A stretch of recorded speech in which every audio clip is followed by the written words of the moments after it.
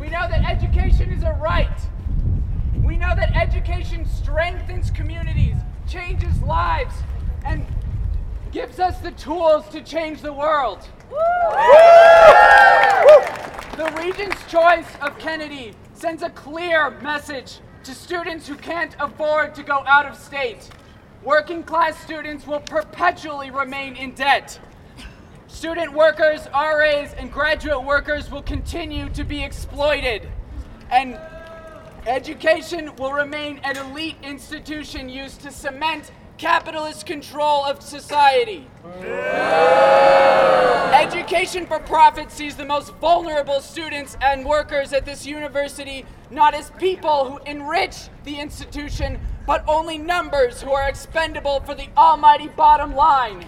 The real goal of education for profit is not safety, but this, and not freedom to learn about ourselves and the surrounding world, but profit and nothing else.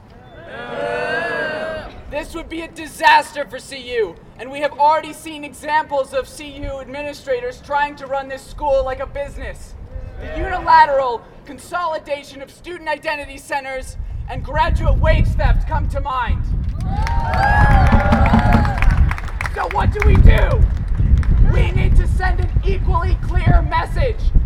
The students and workers who run this university reject Mark Kennedy. We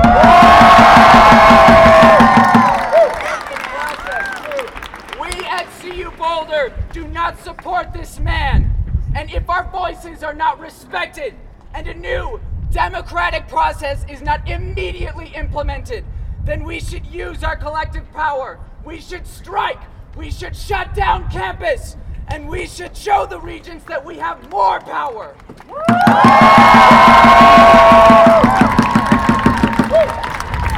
This university runs because workers say it runs.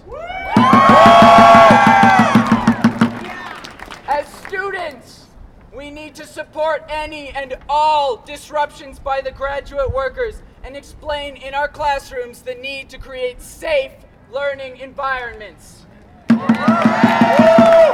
As workers, we need to work with our coworkers about the necessity of opposing Kennedy in the workplace and the need for collective strike action to oppose him. And as revolutionaries, we need to fight for free education from the cradle to the grave and for total forgiveness of student loan debt by expropriating like Kennedy.